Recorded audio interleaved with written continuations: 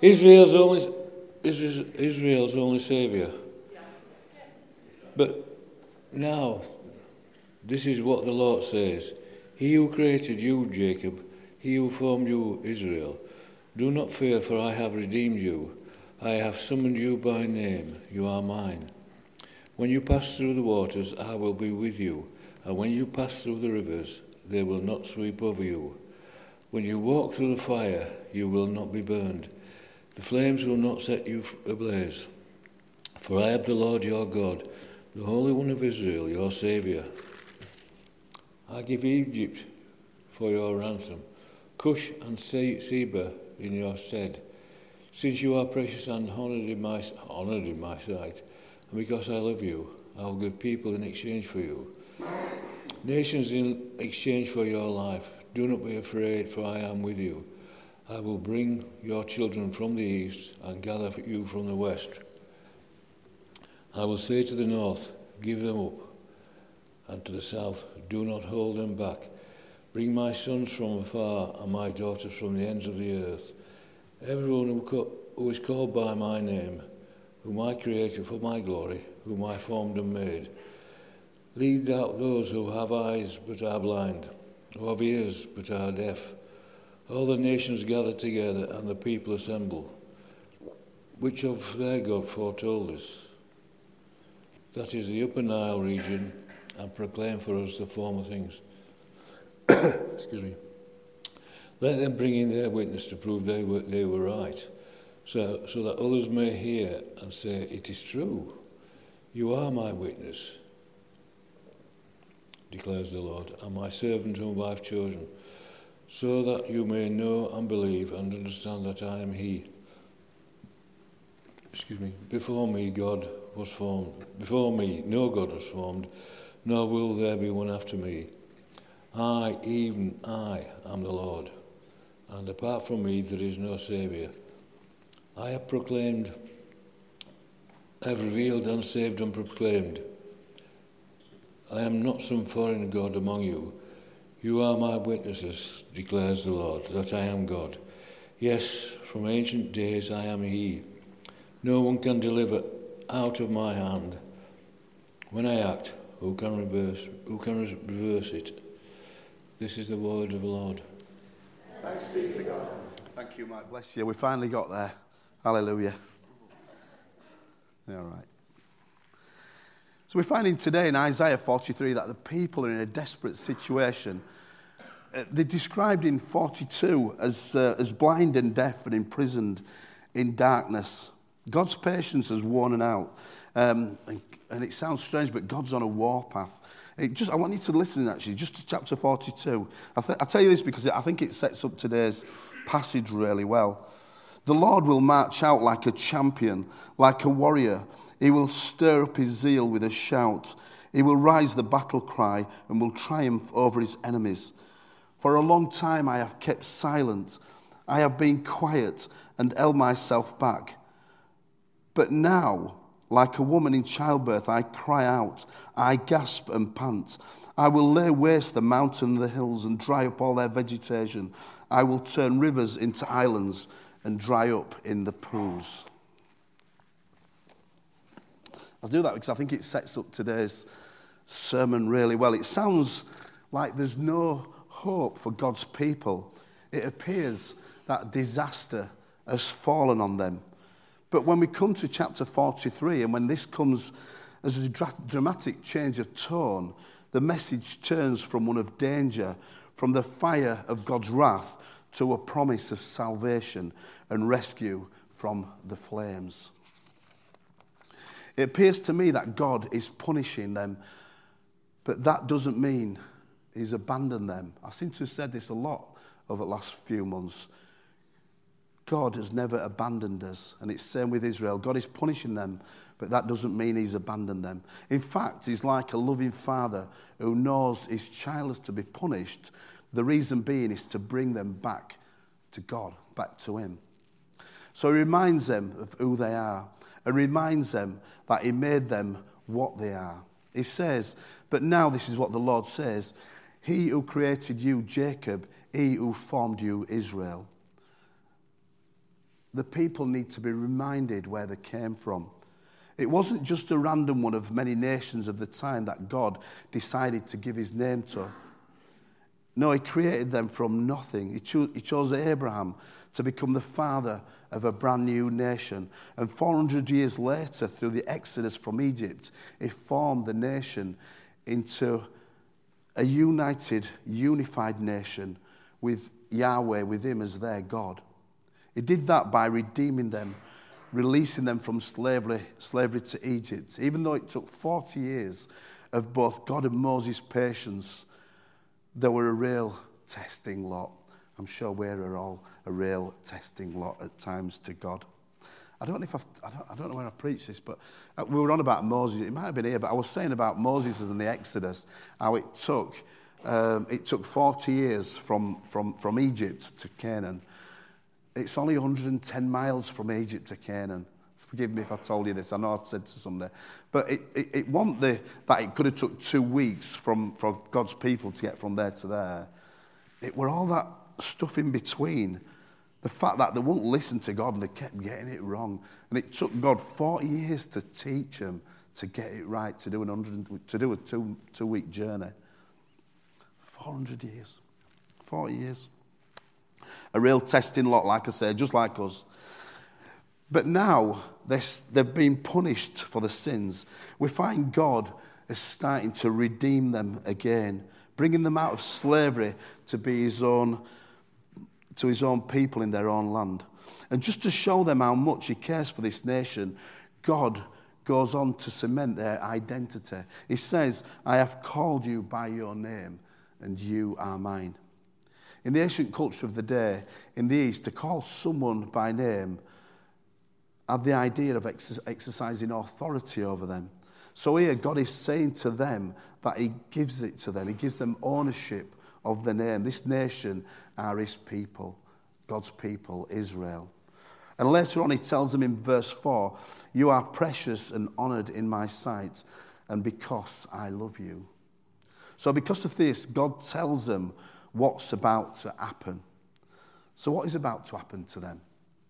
One thing we've got to remember is that this is all prophesied by Isaiah. Isaiah is prophesying future events which actually all took place. But first, I think we've got to take a brief look at what Isaiah is actually prophesying and what has happened to them up to this point. Because in an act of God's judgment, Israel's kingdom came crashing down. It sent them into exile. Jerusalem fell to Babylon, mainly because there were issues of rebellion, idolatry and injustice, not dissimilar to the time in the wilderness in Exodus when it took them 40 years. But God has an overall plan which is for a new Jerusalem with justice and peace for all nations. God is going to bring them back from Babylon through the desert, across the rivers, a long journey. And he's not pretending that it's going to be easy. There's going to be a lot of suffering, but God will limit it to what they can bear. There'll be waters to cross, trials by fire to go through.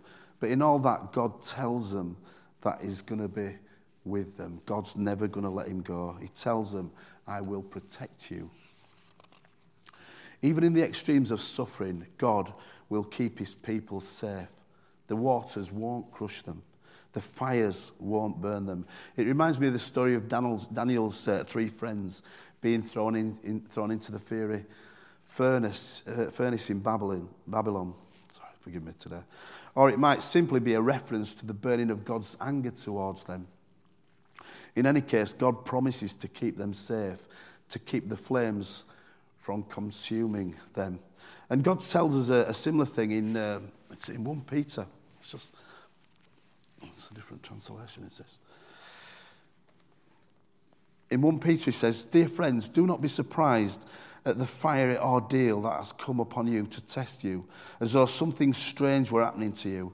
But rejoice in so much as you participate in the sufferings of Christ, so that you may be overjoyed when his glory is revealed.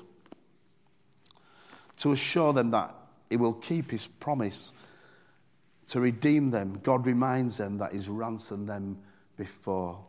He's already given Egypt and Ethiopia in Sheba in exchange for them. And that's how precious these people are to God. Verse 4 again says, since you are precious and honoured in my sight, and because I love you, I will give people in exchange for you, nations in exchange for your life. What could be better than that? What more could show us how much God loves us more than that? Nothing, unless, of course, he were to give you his own son in return for us. And then he makes a great claim of the gospel. I will call you from the far ends of the earth.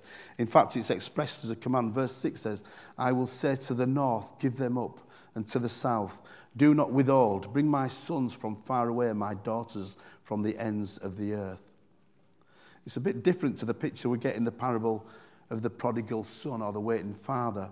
God isn't just waiting for us to make up our minds. He's actually going to go out to bring us home. He's actively calling us to return to him. And this is where we get the idea of election or predestination, with people whom God has chosen and called out the world to be his people. That's why we're called to be different as Christians. I seem to have preached on that a lot over these last few months. We've got to be different. People say, why have we got to be different? Surely we should just blend in. But no, people have got to be seen that, you've got to see that we're different, and what a difference God makes in our lives. And that's why you go out and check out and you start your different conversations. We're different. We're Christian people. Jesus will save us. And that's what we find in verse 7. It says, everyone who is called by name, whom I created for my glory, whom I formed and made. To Isaiah and his listeners, that meant that the nation of Israel, but of course, it's for us as well, as a far greater company than that. In Romans 8, Paul puts it like this. We know that all things work together for good for those who love God, who are called according to his purpose. For those whom he foreknew, he also predestined to be conformed to the image of his Son, in order that he might be the firstborn within a large family. And those whom he predestined, he also called. And those whom he called, he also justified. And those whom he justified, he also glorified. Do you see how this prophecy expands as time moves on? It was written to Israel as they were about to go into exile to assure them of God's purpose for them. But it's also written to us to remind us who we are. We are those who are called by God's name, whom we created for his glory. So we continue to start to discover Jesus, the true Israel, and the Redeemer of Israel. We see that expansion of a vision happening even more in the next few verses as the focus shifts again. God puts out a challenge to all those false gods and false religions. He says, bring your witnesses to prove that you have something to do with the things that have happened in this world. But in fact, the only ones who can bear witness to the truth is God's servants. And what does he call them? He calls them his servants. He calls Israel his servants. Now that should immediately ring bells for anyone who's read Isaiah before, because I said Isaiah's a prophecy. Who is the servant in Isaiah? Who's this servant that Isaiah talks about? Well, at first glance, it appears to be Israel. But as you read through the book, you realize that the task of the servant is far more than anything that Israel's ever going to perform. The servant is to be a witness and a sacrifice who will save his people from their sins. And of course, what we discover when we get to the New Testament is that servant is in fact Jesus himself.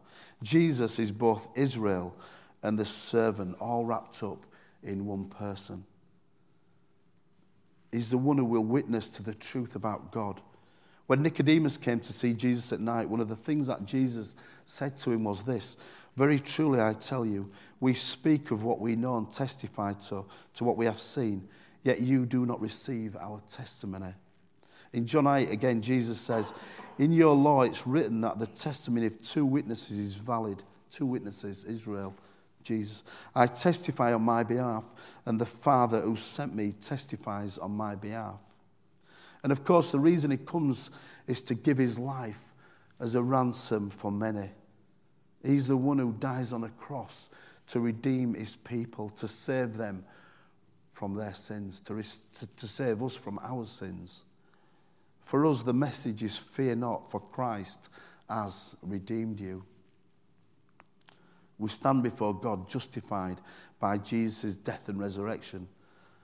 Those whom he called, he also justifies. And that gives us a great hope, because those whom he justifies, he also glorifies. But of course, all that leads to another conclusion.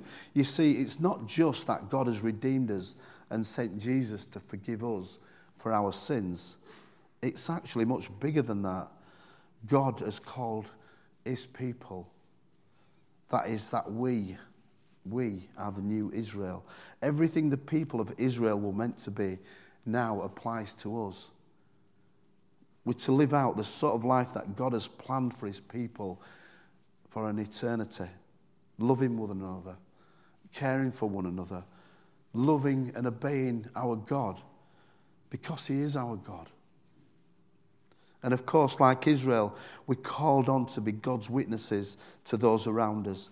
We're to be people who show to those who have no faith in God or who worship some other God that God is real, that is active in our world, and that life as part of the people of God is a good and rich, satisfying life. I wonder if that's why God spoke to me this morning about going out in Market Square and telling people about who he is and what a difference he makes to all of us. Because that's what he calls us to do. That's what he calls everyone to do. The title of this series is God Reveals God in Israel. God reveals God in Jesus Christ. God reveals himself in us. And we reveal him by going out and telling other people. It's precious, isn't it? It's precious, is God. It's not something you just want to keep on to yourselves. It's something you want to. I despair with some people that they'll say, "Oh, I believe there's a bigger summit, but I'm not sure what it is." And I'm like, "It's staring you in the face. God's there. It's precious. He's like a pearl. Take him, grab hold of him. What a difference he makes to your lives and to those people around you." Being a witness to the reality of God, it can be a dangerous pastime. That's why Peter warns his readers about the fiery ordeal that is taking place among them. The promise is here that no matter how great that fire may be, God will keep us safe. God will help us to persevere. Let's remember this as we go through this week to come, as we journey towards Christmas, as the children are doing. Because it's written for us here, fear not, for I have redeemed you. I have called you by your name, and you are mine. That's what God's saying to every one of you here this morning. Fear not, I have called you by your name, you are mine. To summarize, God is punishing Israel, but he's not abandoned them.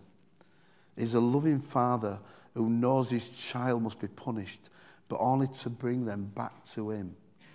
We're to show to those who have no faith in God that God is real and active in this world. But brothers and sisters, it's for us to go out and tell. We can all sit here this morning as converted, but what do we do with it? You know, let's not keep it to ourselves. Let's tell people about that treasure, about Jesus Christ. Let's pray.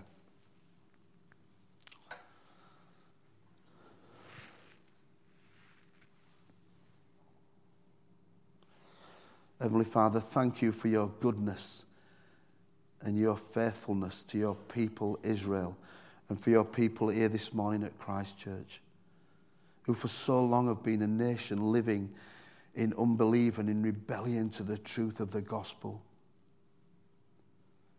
We thank you for your long suffering and mercy and the assurance that they will one day fulfill the work that you have called them to do.